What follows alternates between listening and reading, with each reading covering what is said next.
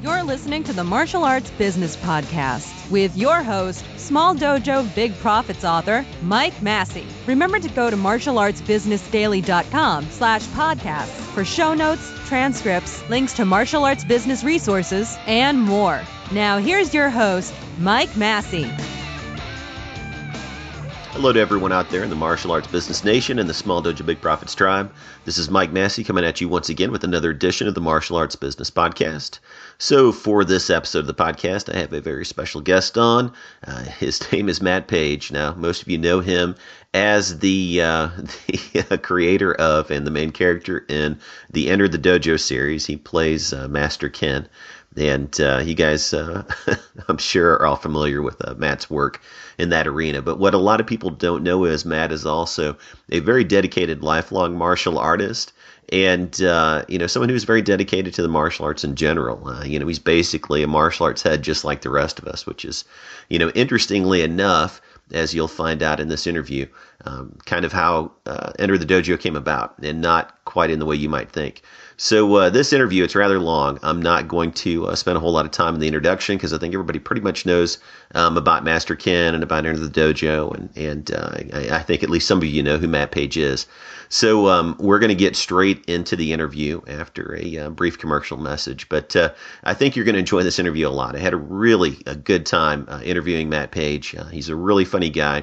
Very easy to talk to, very easy to interview, and I personally I think this was a very entertaining interview. So hopefully you'll enjoy it. So stay tuned for that. It's coming up right after this brief message. Hey, school owners and martial arts instructors, are you struggling to get new students? Are your classes emptier than a Milli Vanilli comeback concert? Do you need more students? Then maybe it's time to turbocharge your martial arts marketing. Stop struggling to get new students in the door and discover how to fill your school with a never-ending supply of ready-to-sign-on-the-dotted-line students all year long. Go to martialartsmarketingbook.com now to find out how. That's martialartsmarketingbook.com, home of another profit-building resource in the Small Dojo Big Profits family of products. Go to martialartsmarketingbook.com right now to find out more. All right, hello everyone out there in the Martial Arts Business Nation and the Small Dojo Big Profits tribe. This is Mike Massey coming at you with another edition of the Martial Arts Business Podcast. Now, today on the show, I have a very special interview guest. His name is Matt Page, and for those of you who don't know, Matt Page is a longtime martial artist, but he's also the creator of the independent web series Enter the Dojo on YouTube. So to date, it's pretty interesting how popular this show has become, because when I was looking up stats in preparation for the show, number one, the show has over 150,000 subscribers on YouTube, which is pretty good. But when you look at the individual video views, the actual views each video has had, I found some videos from the Enter the Dojo show that had millions of views, literally millions of hits, which is just incredible. So in my opinion, it's probably the most shared martial arts video series on Facebook. And, from what I can tell, Enter the Dojo has definitely taken the martial arts industry by storm in the few short years that it's been around. So you guys probably know, if you're on the newsletter list, that I'm a fan of the show. I share the videos quite often, actually, on Fridays when I try to send out something that's a little bit more lighthearted. And, anyway, I'm pretty much a fan of anything and anyone who makes fun of the ridiculous crap that goes on in the martial arts industry. So, naturally, I'm really excited to have Matt on the show. So, Matt, I want to welcome you to the show. Thank you for having me. Well, I appreciate you coming on, man. I know we've been talking about getting you on the show for an interview for a while, and I've had so many people contact me and say, hey, when are you going to interview Master Ken? And we'd kind of talked a little bit before we started recording about how difficult it would be for Matt to do an entire interview as Master Ken. That's a pretty tall order, but I think we might have something for you guys later in the show with the tip of the week, hopefully, so we'll see how that works out.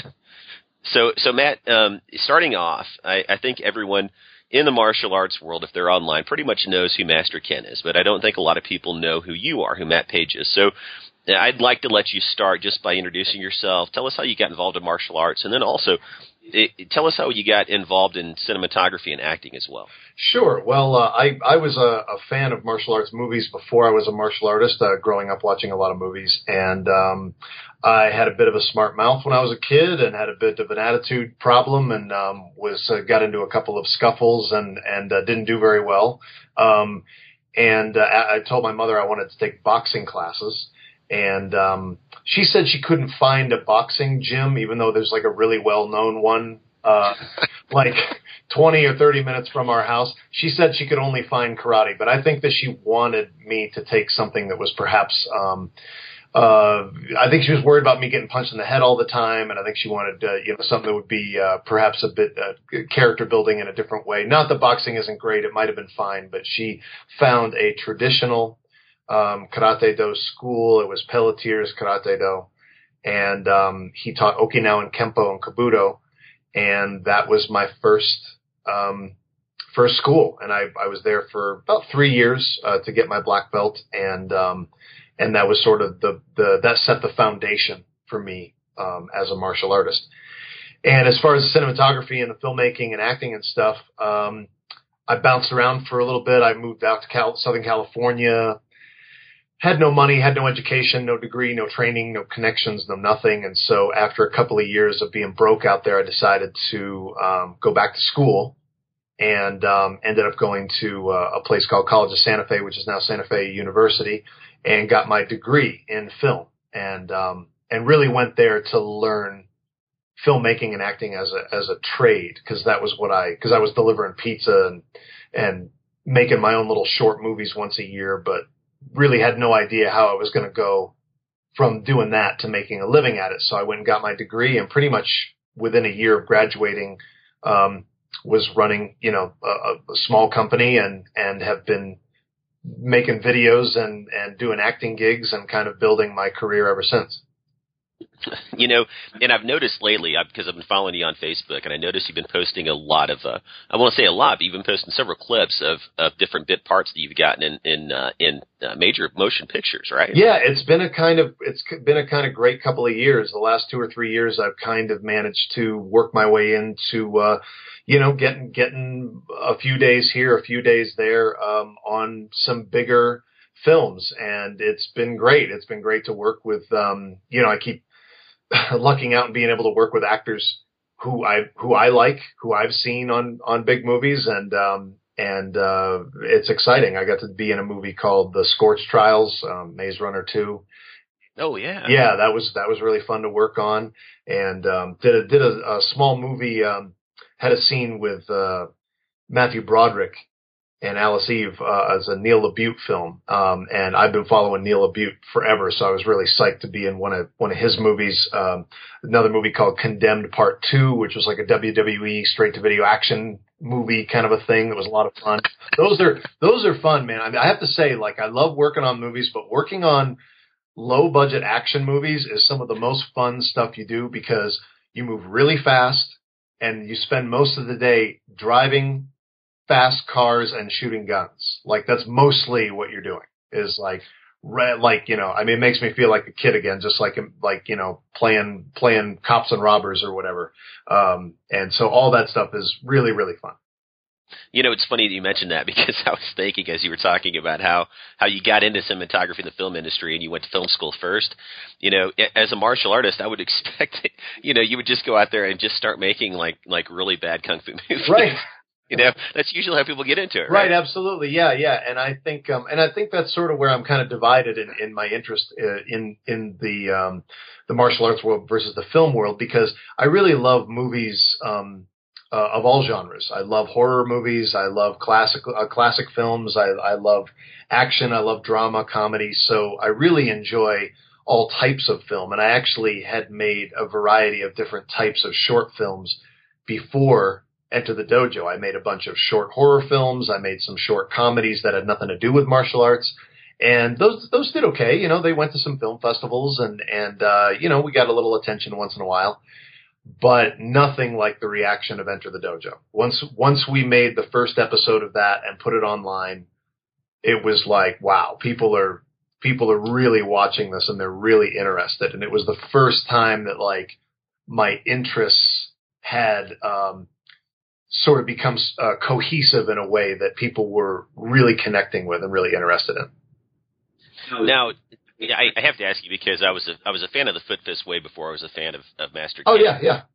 Do people compare your work a lot, or do they kind of contrast it? Oh yeah, no, and people, have arguments online about which is better. Like people like Rex Kwon Do or the Foot Fist Way or whatever, and some people like our show better. And I'm flattered to be compared to those guys. I mean, because it's interesting that even though we are compared to those things, there's not a ton of examples. Like there's really not a lot of martial arts comedy acts that are, I guess, iconic.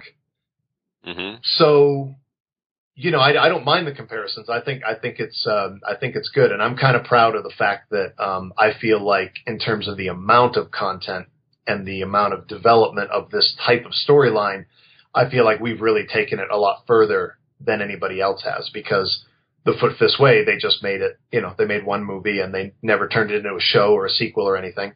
And Rex Kwon Do was one scene in one really popular movie, So I mean, I feel like we kind of, and that was sort of my goal, was I thought, gosh, I like these, but I feel like they didn't go far enough. They're missing, they could be edgier, they could be more slapsticky, they could follow the progression of a story of a character like this for much longer.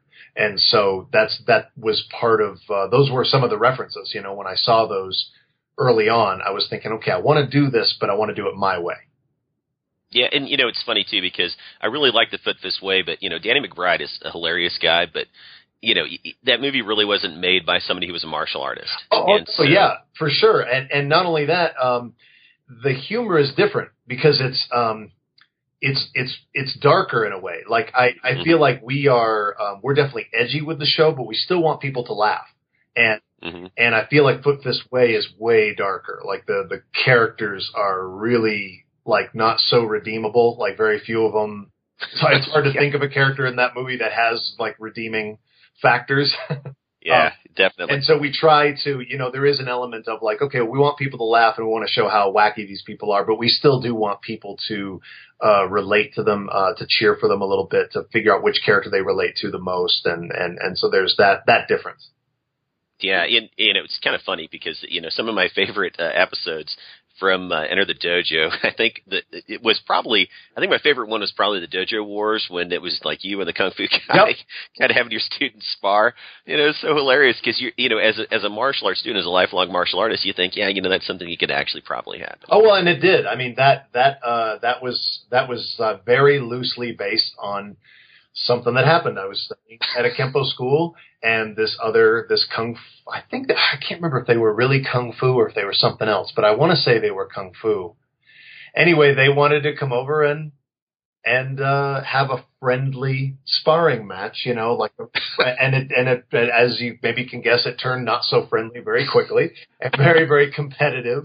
And one of the things that I love about, in fact, the finale, the 2-part finale of season 2, where they do where the school comes over and they have a little dojo battle, is one of my favorite things that we've ever done, because part of the point of doing that is that rather than another dojo coming over and being like Cobra Kai, where they're all badasses, I wanted to show that other dojos have weirdos too. Like you tend to be, it's like, You think that Ken has all the weirdos, and then his rival brings his students over, and they're kind of weirdos too. So it's like every dojo's got their collection of kind of really odd characters.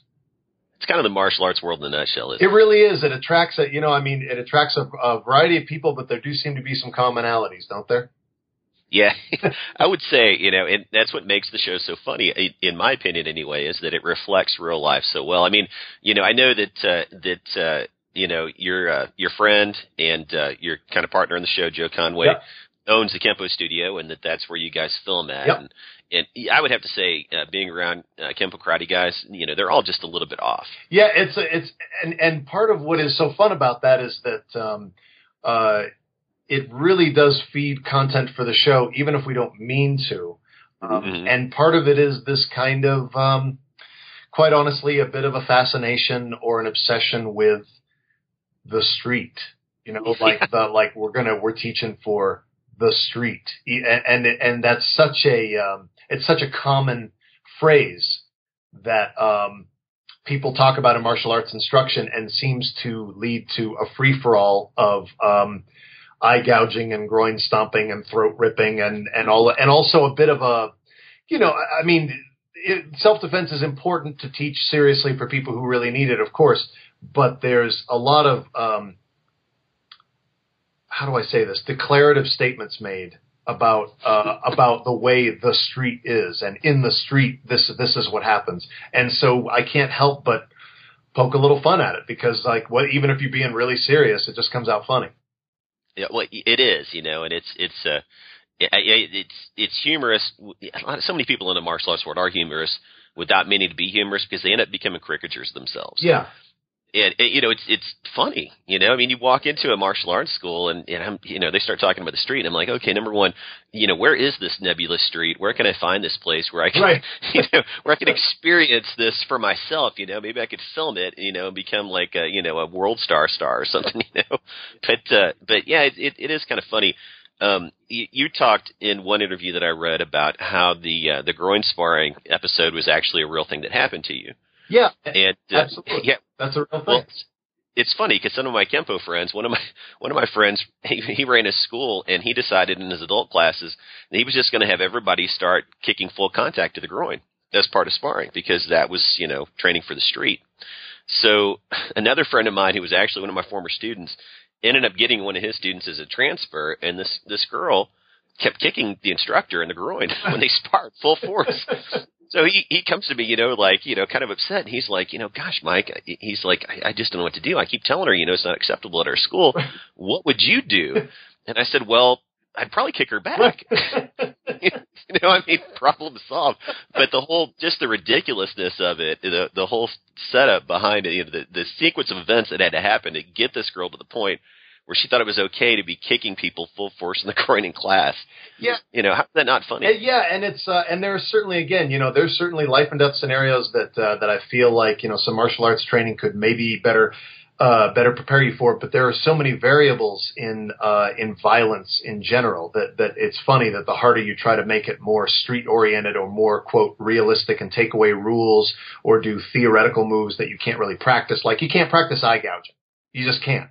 Like, I guess you could, like, if you really wanted to go to the trouble of, like, building a rubber head and putting in some eyeballs that were, I don't know, made of grapes or something, I guess you could actually practice, like, gouging someone's eyes out. But there are a lot of moves that, like, become theoretical in practice because you literally can't do them unless it's a life or death situation.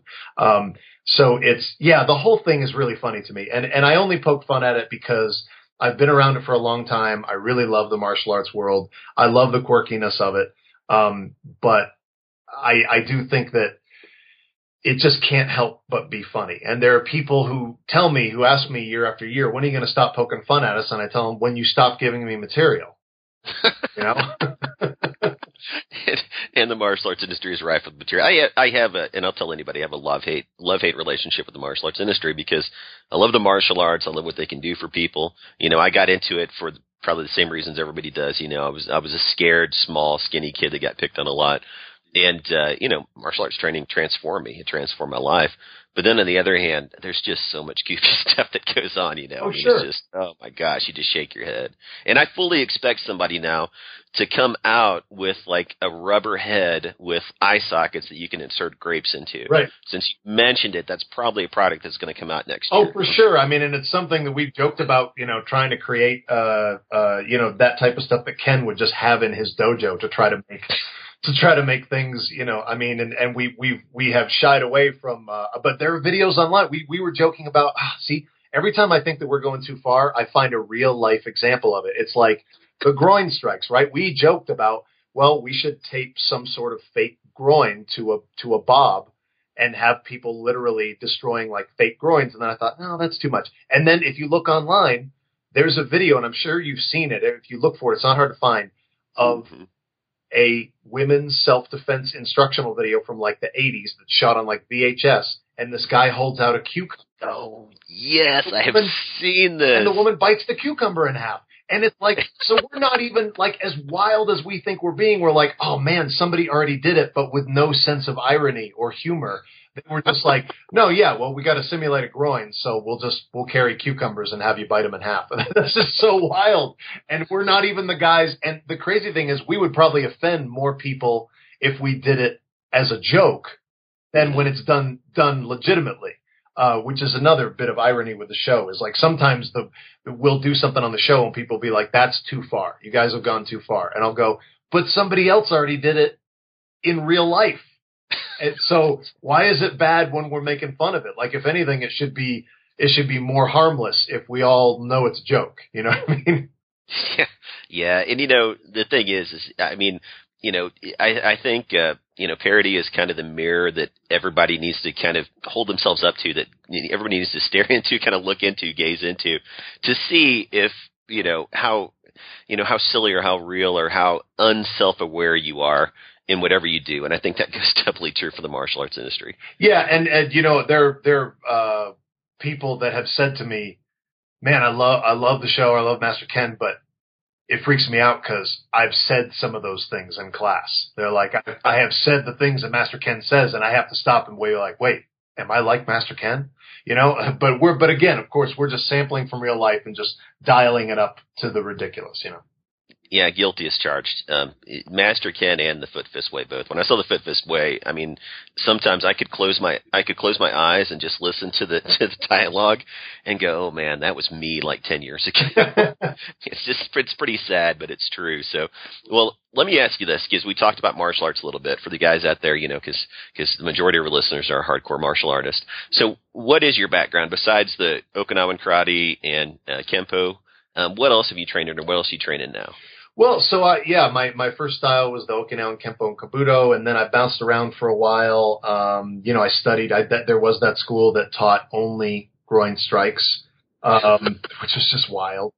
Awesome. And I learned some, dabbled in stick fighting. Took some boxing classes. Some Aikido. I did Aikido for about a year, and I liked it. I've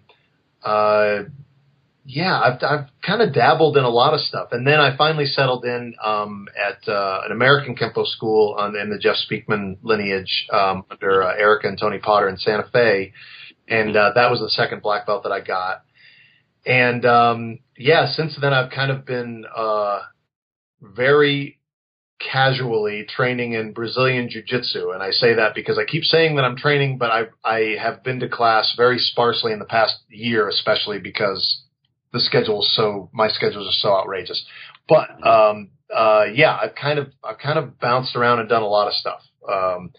And that was also part of the creation of the idea of a Meridote, was a guy who had studied a bunch of styles but maybe hadn't been certified in them, and decided to just sort of take what he had learned from bouncing around and make his own martial art.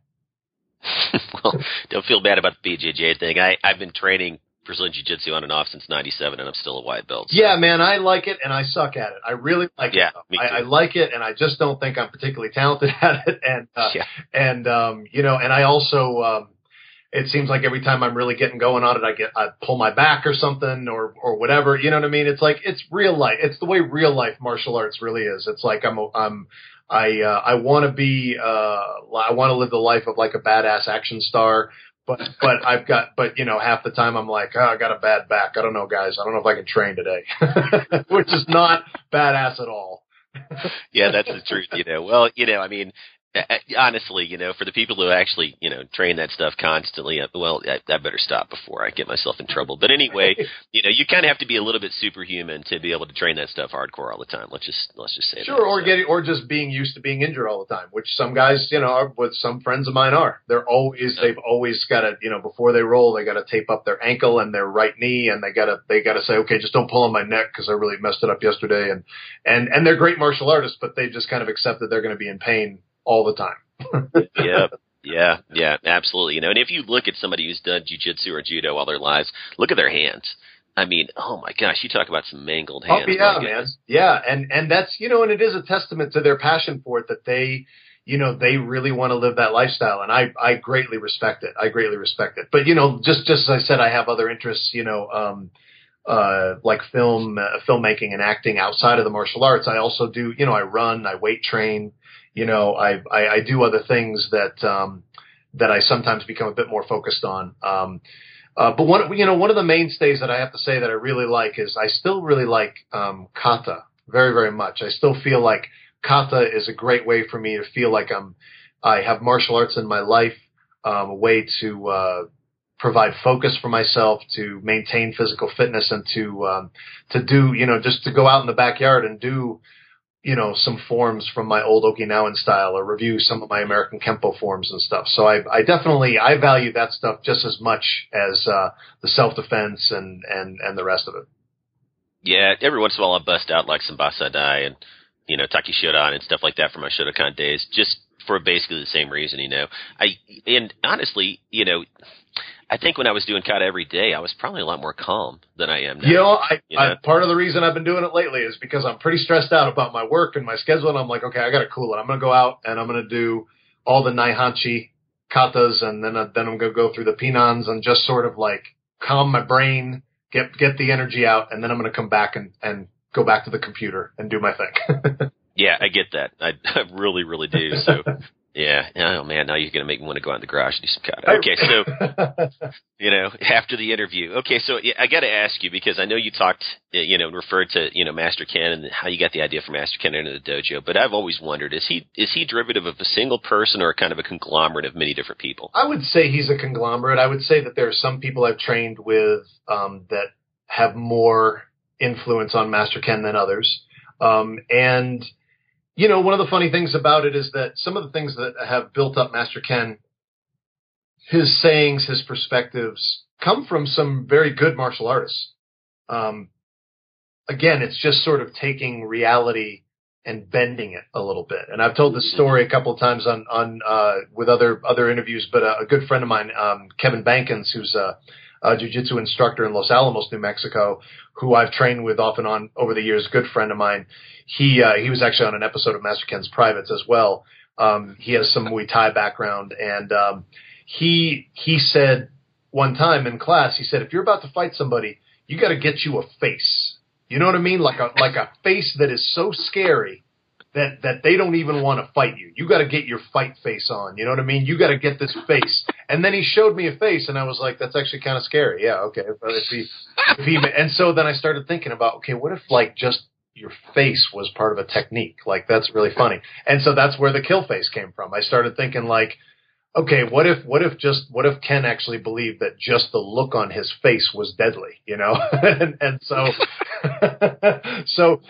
that's an influence. And again, Kevin's a great martial artist. He's a really great teacher, a really great fighter.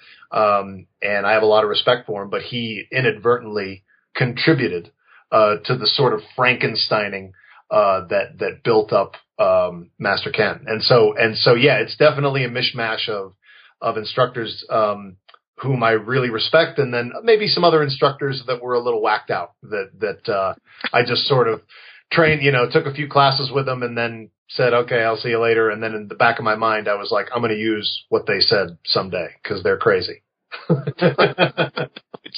which is still awesome, I mean, yeah. So, well, they say imitation is the highest form of flattery, who knows? So, well, let me ask you this before I go too far down that road and get myself in trouble again. Let me ask you about your friendship with Joe, who plays Todd Woodland on the show. Now, of course, as I mentioned before, you guys film at his dojo, but how did you guys meet? Did you meet through training in Kempo or some other way? Yeah, we met.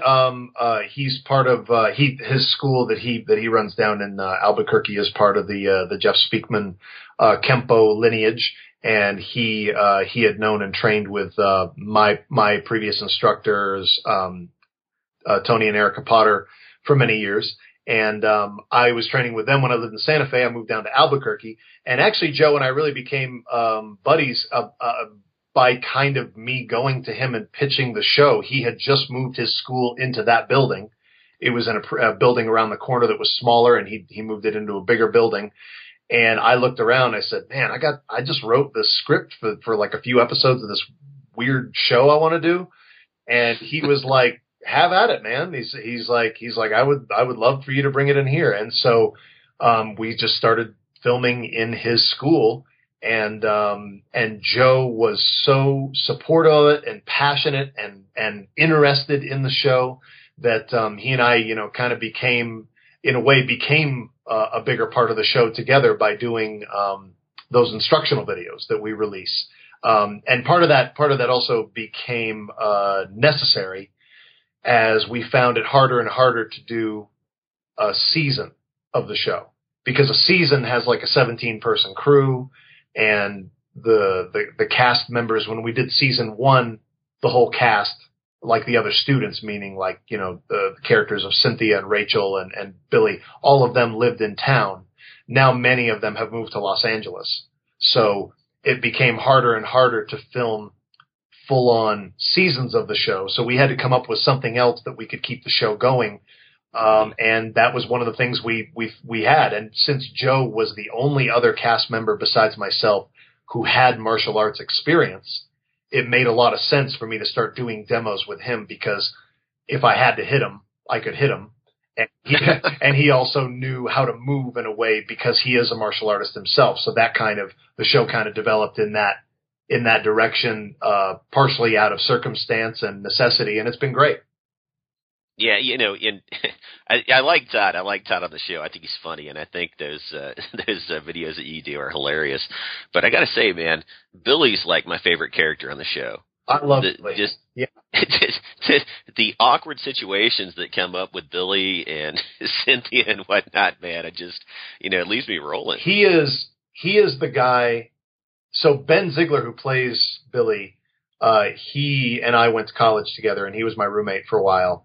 And he is the guy on set that makes me ruin takes, because I just can't look him in the face when he starts making stuff up, or when he starts playing his character. Like, sometimes it's just that I will write lines for him, and they made me laugh out loud when I was writing them, just imagining the way that he would say them.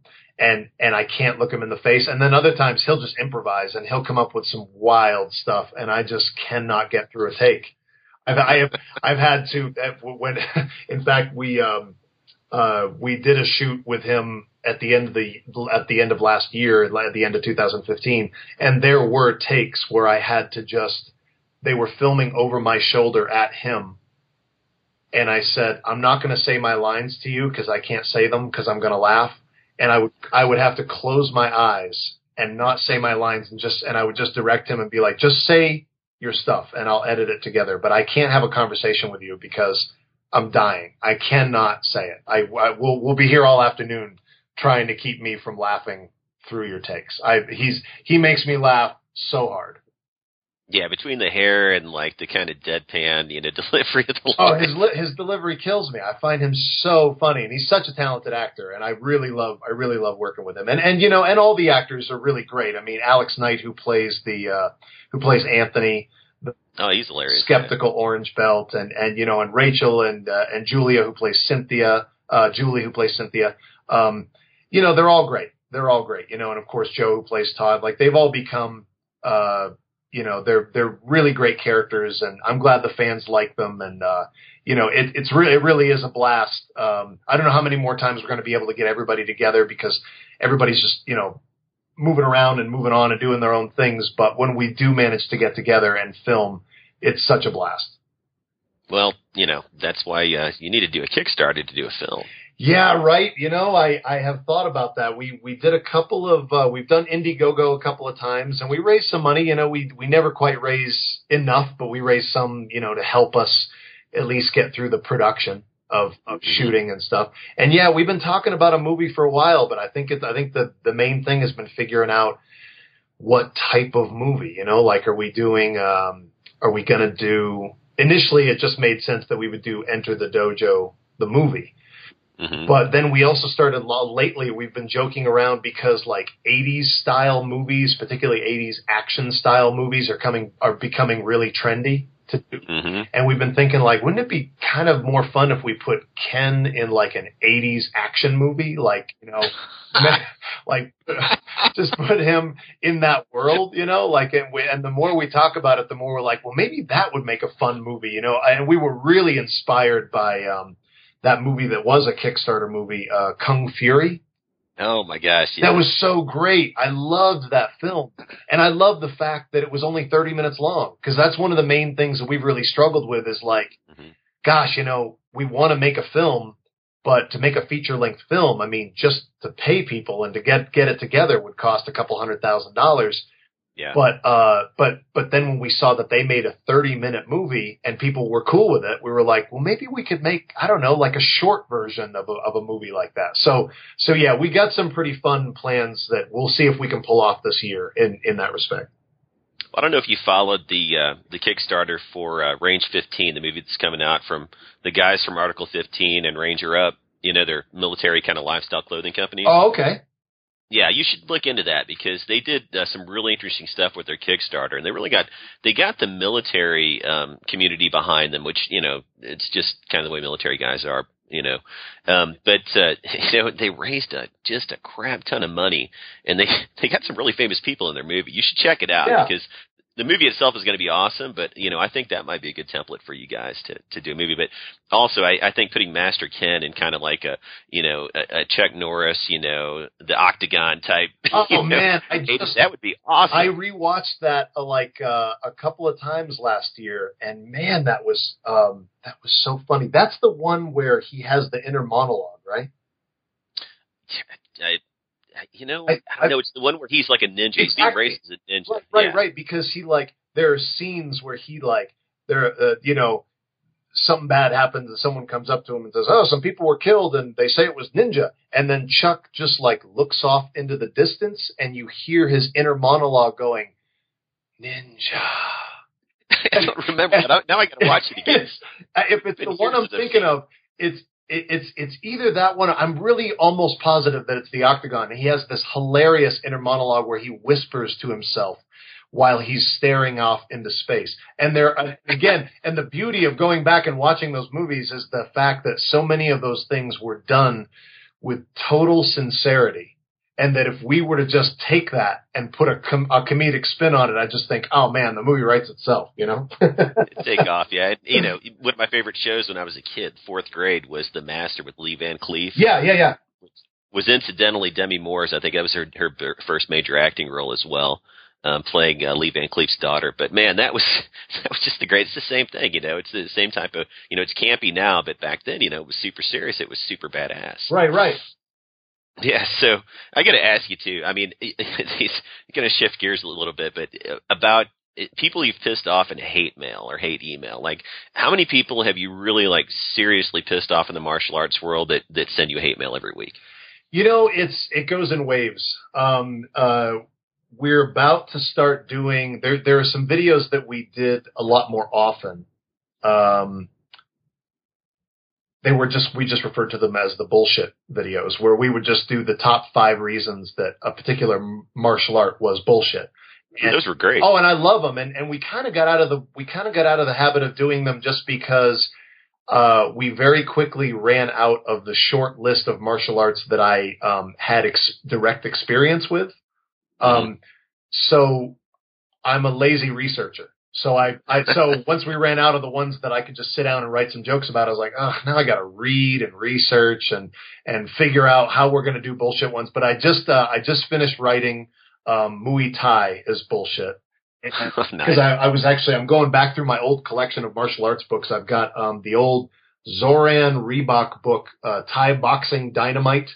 Oh, that's old school. Man, I've had this forever, man. Back when I was just started studying martial arts as a teenager, for Christmas, I would just ask for martial arts books. That's all I wanted. And so I have this stack of all these old books, and I'm rereading them going, this stuff is great, man. This is really great stuff. And it also gives me really great ideas on how to poke fun. So we're doing a new series of those, and I think those will probably bring in more hostility because when we directly, it's like everybody loves it when we make fun of martial arts until we make fun of theirs. Because very much like Master Ken, everyone believes that everybody else's is bullshit and theirs is the good one, and then you go after theirs, and they're like, hey, well, come on now, let's be respectful, Yeah. Well, I think probably the only martial art that you can make fun of where they just be like, yeah, it's cool, it would be 10th Planet Jiu-Jitsu, because, Exactly, yeah. And, that is another thing that I find about, like, the irony about real fighters, and I don't mean that, real fight. I've already said it. Real fighters, people who fight for a living, or people who really go out of their way to do combative arts, full force, full contact type stuff all the time, are the most humble people that we work with. When we've had people come on the show like Greg Jackson and Julie Kedzie and Michelle Watterson and Keith Jardine, like people who are from that world, they are totally fine with us making fun of whatever we want, because they have confidence in their ability, and they have proven themselves time and time again, Yeah. And so it's funny. They seem to be the least sensitive when it comes to it. And the most sensitive so far have been the ninja. Well, surprise, surprise. They get so mad whenever we make fun of them. Yeah, well, I could go on and on about that, but I kind of liken the guys who really fight, like the guys who are real fighters. I coming up, I had the I guess you could say the luck or whatever to get to train around some guys who are professional fighters, kickboxers and boxers and so forth. They're always really cool people once you get to know them. Never had chips on their shoulder or anything. And I kind of liken those guys to like the guys in the special operations community in the military. You immediately know the difference after you've been around somebody who's been a SEAL, or, they've been, force recon or something like that in the military, and somebody who's what they would call a chairborne ranger, Yeah. The difference is immediately apparent, and it's kind of that way in the martial arts industry, and I tell people this all the time, especially when arguments come up about whether Bruce Lee could fight somebody who's like a professional fighter today. Right. And I'm like, yeah, that's just ridiculous, because, if you've ever sparred somebody who was a professional fighter, that the difference between somebody who's never fought professionally and a professional is like night and day. Well, it's just like, And it's, you can find, there's an interview with Chuck Norris who is talking, and he's always, whenever he talks about Bruce Lee, he's very respectful, but somebody asks him that question, and this is an old interview. This is like, this is back, at maybe not when Chuck Norris was still a competing champion, but, it was when he was still, in his prime. And someone said, do you think that, they said, did you ever spar with Bruce? How do you think you would have done against him? And Chuck sort of chuckles and he says, well, I was a professional fighter. And that's all he says. He's just like, as revered as Bruce Lee is, and as incredibly influential as he was, even Chuck has to, for a moment, say, well, there's still a difference between being a professional full contact karate champion and being anything else, So those guys, and again, I think that's why those guys are the least sensitive, because they have such incredible confidence in what they do. Yeah, and I love Jeet Kune Do. I'll just say that, I practiced Jeet Kune Do and have trained it on and off for years and stuff. But the mythology around Bruce Lee, the bullshit runs pretty deep. Oh yeah, and it's sort of what happens when anybody passes away young under unfortunate circumstances, and they become a legend, and it's great. It's great that he's remembered and all that. I chuckle the way that you say that, because honestly, I finished reading the Thai Boxing Dynamite book last night and have my list of things I'm going to poke fun at. And the very next one below it is Tao of Jeet Kune Do. I got my Bruce Lee book out, and that is the next one on the hit list.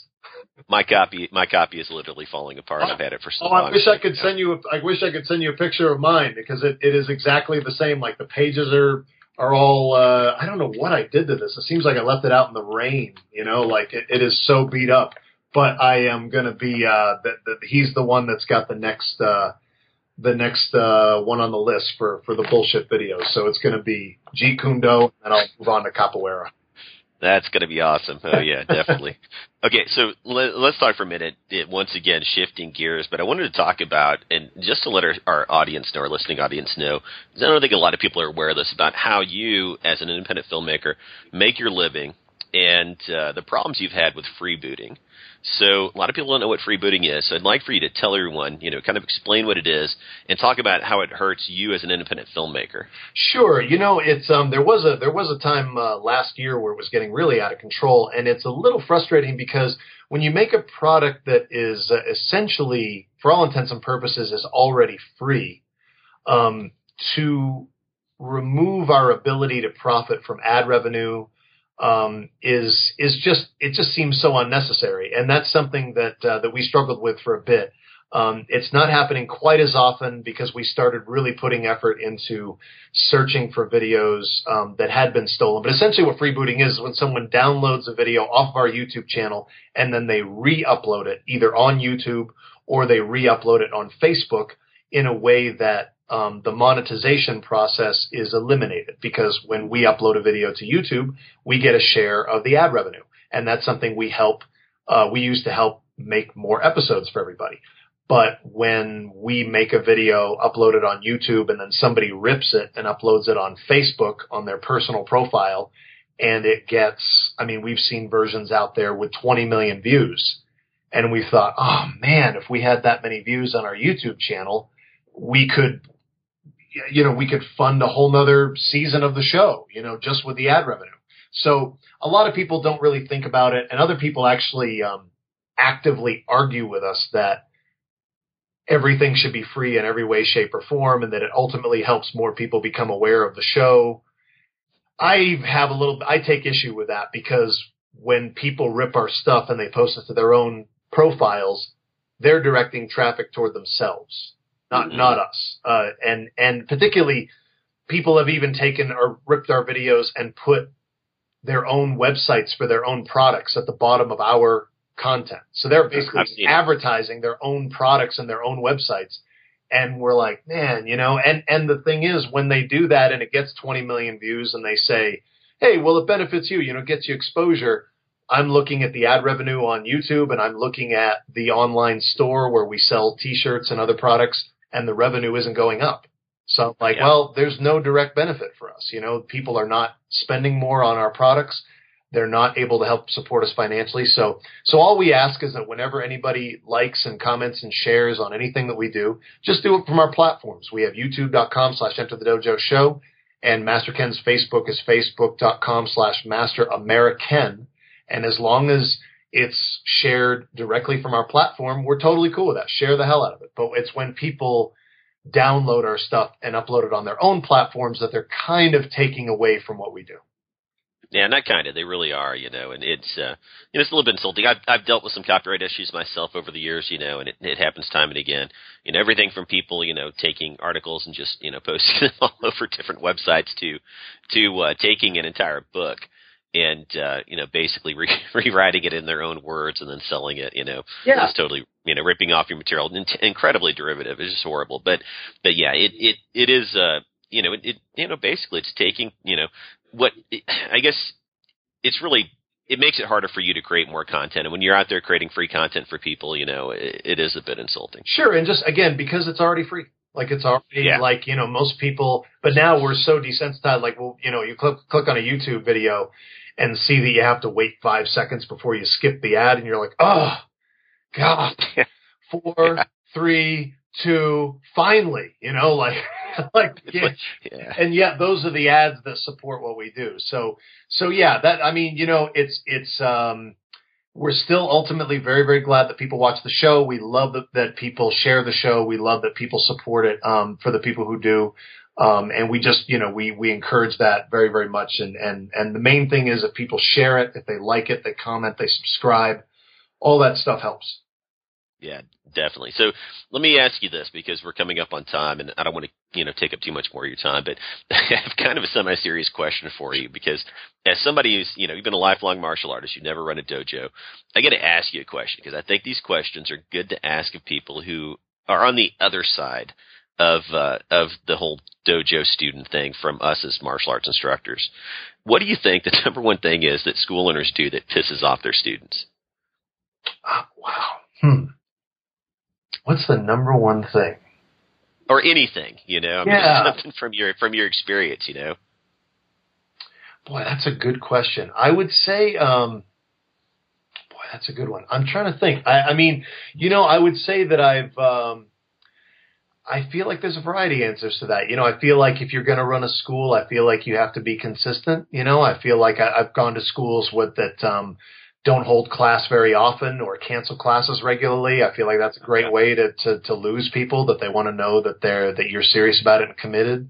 Mm-hmm. I think I really think one of the biggest struggles with people who are martial arts instructors and school owners is having confidence in themselves, but also being open-minded, because of course they want to run their school and they want to be the ones, they deserve to be in charge. They're paying the rent, they're taking the risk, and everything. But, I think that there is at times a superiority thing that is hard to, I'm trying to be so careful in how I say this. I feel like I understand. I feel like there are, ironically, some martial arts instructors can be like the Cobra Kai guy. They can be bullies. And they don't even mean to. Ironically, they're doing martial arts. They're trying to, they're operating under the banner of trying to help people defend themselves, but they create an aggressive environment in such a way that,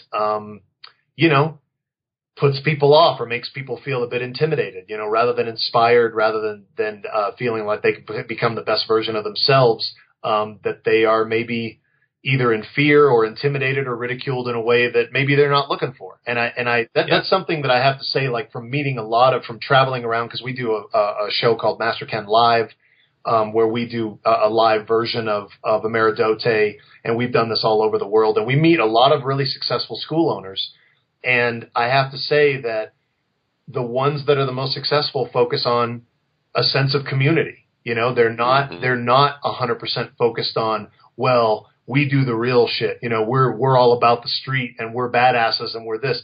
A lot of those guys don't have a ton of students, and they think that it's because they're so hardcore.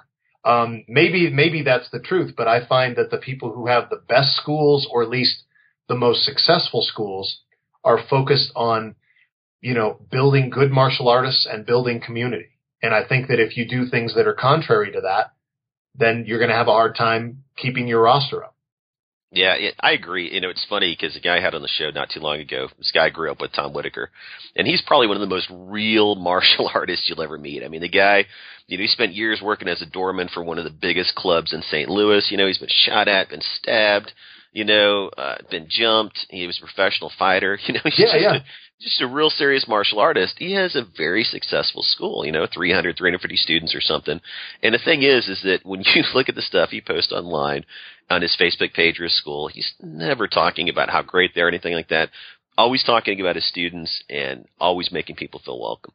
Yeah. And I think just you pointing that out, to me, I agree completely. When it's about the students and it's not really about the instructor, I think that can only lead to success. Yeah, and I've been that skeptic. I'm saying that's something that I've learned over the years, because I just used to think, Joe and I have had this conversation a lot recently, where I'd said, I used to think that every martial arts school owner did it for the passion, that it was impossible to make a living at it, that it was impossible to have a big school, because I never really knew any successful school owners. In terms of having a big roster and a really successful school. And now I've met a ton of them, and I've noticed the things they all have in common. And it's been a real eye opener to be like, oh wow, you really can have a great school and have a tight knit community and have, a mentality that really builds people up in a really positive way. It doesn't have to be something that is just intimidating, which doesn't mean it's not challenging. It just means you're not talking about the street all the time. Yep.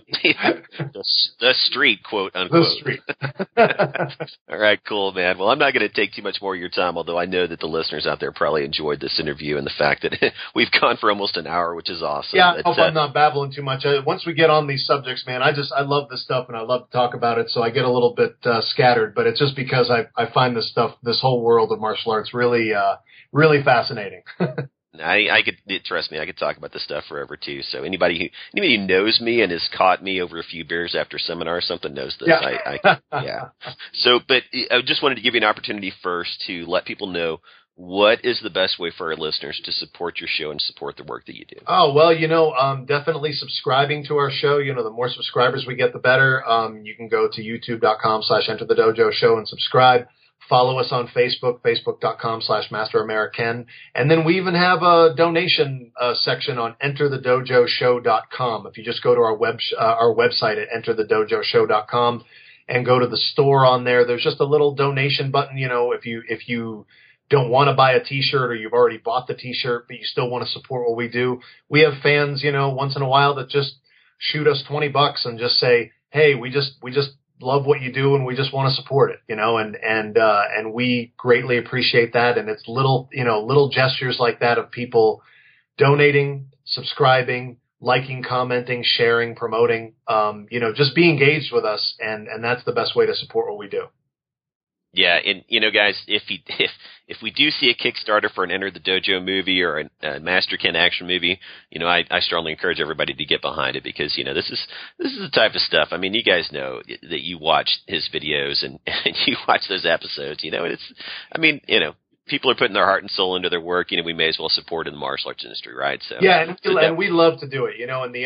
And we would do it. I would do it full time every day, all day if I had, I don't know, if I lucked out and won the lottery or something, I would just keep doing the show. But we would love to do it more often, and the more support people give us, the more often we can create content for everybody.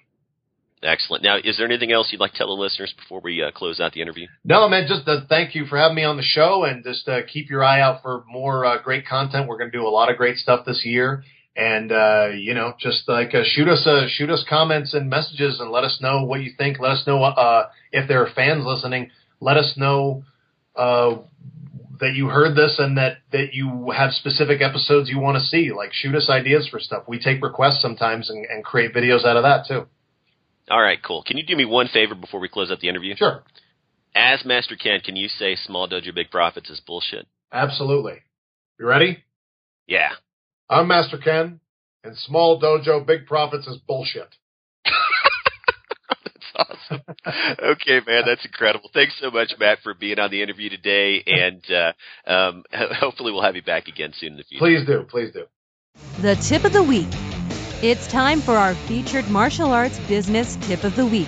For more great tips, be sure to visit martialartsbusinessdaily.com to subscribe to our newsletter. And while you're there, click on the Business Resources tab for links to all Mike's martial arts business books and courses. Now, here's your martial arts business tip of the week. All right, so for the tip of the week this week, I'm going to give you guys something that's a little more practical, but perhaps a little less businessy, if you will.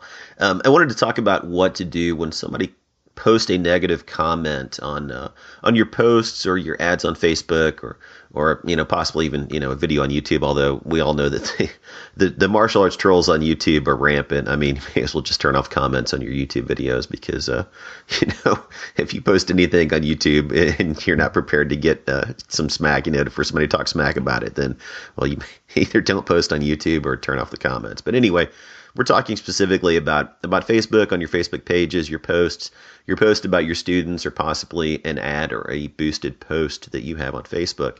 Every once in a while you'll have somebody jump on an ad or a post, and they'll start commenting on there and basically trying to pick apart what you're doing. And many times it comes from a space where or a place where they really don't understand the purpose or the intent of your program or what have you, or perhaps they just disagree with what you're doing, which is fine. People are entitled to their opinion. However, when it crosses the line into what I will just simply term as assholery, when they're just basically just being an ass, that's the time when you really need to do something about it, because basically they're expressing their opinion and kind of venting their frustrations, their personal frustrations, whatever they may be, and for whatever reason they may have them, on your dime and on your time. And that's something you really don't need to allow. Now, you may think that, in the spirit of I guess, internet equality, that you need to let everybody comment and play around on your threads, but you really don't. I mean, it's up to you how you handle this, but in my opinion, once somebody crosses that line over from, just, respectfully posting an alternative viewpoint or, a comment, maybe that is not necessarily derisive of that, but that's critical of something that I'm doing, that's fine. But when they cross the line into, simply, engaging in character assassination, that's when you really need to do something about it, because it's simply, not something you need to put up with. So what do you do? Well, the first thing is when somebody tries to engage you online, with some sort of criticism, understand that people will say and do things on the internet that they wouldn't do in real life. People use the anonymity or the assumed anonymity of the internet in order to live out their fantasies many times. And sometimes, as we've seen, this ends up being people who claim to be something on the internet that they're not, which those people get outed all the time. But then also sometimes it's just that, people are frustrated in their personal lives. They're dissatisfied with however their lives are going. Maybe they don't have the job that they want, or, maybe they feel like, in a martial arts world sense, that other martial artists that are less skilled than they are getting more attention online or whatever, who cares, Sometimes it's just a guy down the street that, is only teaching 30 students because they don't understand basic business principles and marketing principles, and they're jealous because you have a successful school. And so they'll jump online and they'll say all kinds of negative things about you, basically trying to bring you down. So the thing is, the first thing that I recommend is that if somebody posts something that is, engaging in character assassination, they're just, basically trying to say that you're a fraud or something, when the exact opposite to be true. You're teaching good programs, you're running a good school, your program quality is high, that your rank requirements and your standards for rank advancement are high compared to other schools, then just delete the comment, absolutely, 100%, no question about it, just delete the comment. If you're paying for that ad, or you're building up your own internet presence, your own social media presence, you don't have to allow people like that to comment on your post and your ads. Now, the second thing is that if you get the same person coming back over and over and over again to try to criticize what you do, just block that person completely. Once again, you don't need to engage those people. There's no need to engage them. Simply block them from your page. You don't need that kind of negativity on your page. Now, the third thing that you need to understand is that conversely, on the other hand, you need to do a good job of presenting your school, your dojo, in the most positive light. And if you know that you're teaching good programs, you know that you're treating people well, you know that you're not ripping people off, you know that you're fair to people and that your clients are happy and they're committed to your school for the reasons above, then I suggest that you need to let the world know about it. So how do we do that? Well, there are several things that you can do to help increase your school's presence and kind of the positive chatter that's going on about your school online. The first thing is that you should be collecting and posting testimonials, and you should post them. I should say you should be collecting them constantly and posting them on your website and on social media channels, and you should do that on a regular basis. If you're not collecting client testimonials, I guarantee you that if you're doing a good job in your school, you're getting them. But if you're not collecting them, then you're doing yourself a disservice. You should collect those testimonials and you should share them with other people. You should also be encouraging your students to post positive reviews online. If your students are happy with what you're doing, then encourage them to share that with other people and show them where they can share it to the benefit of other people that may be looking for a good martial arts school in your area. Thirdly, you should be contacting your local press and you should be sending out press releases to encourage them to write about your students on a monthly basis. Now, I will tell you, I go into this a lot deeper in a report that is in the Martial Arts Marketing Success System, but I'll tell you in brief. When you send out press releases, number one, the press release has to be newsworthy. Number two, it needs to be focused on something other than you and how great your school is. If you just send out press releases to the local press every month that are just basically saying what a great school you have and singing your own praises, they're just going to toss them in the circular file every time they get them.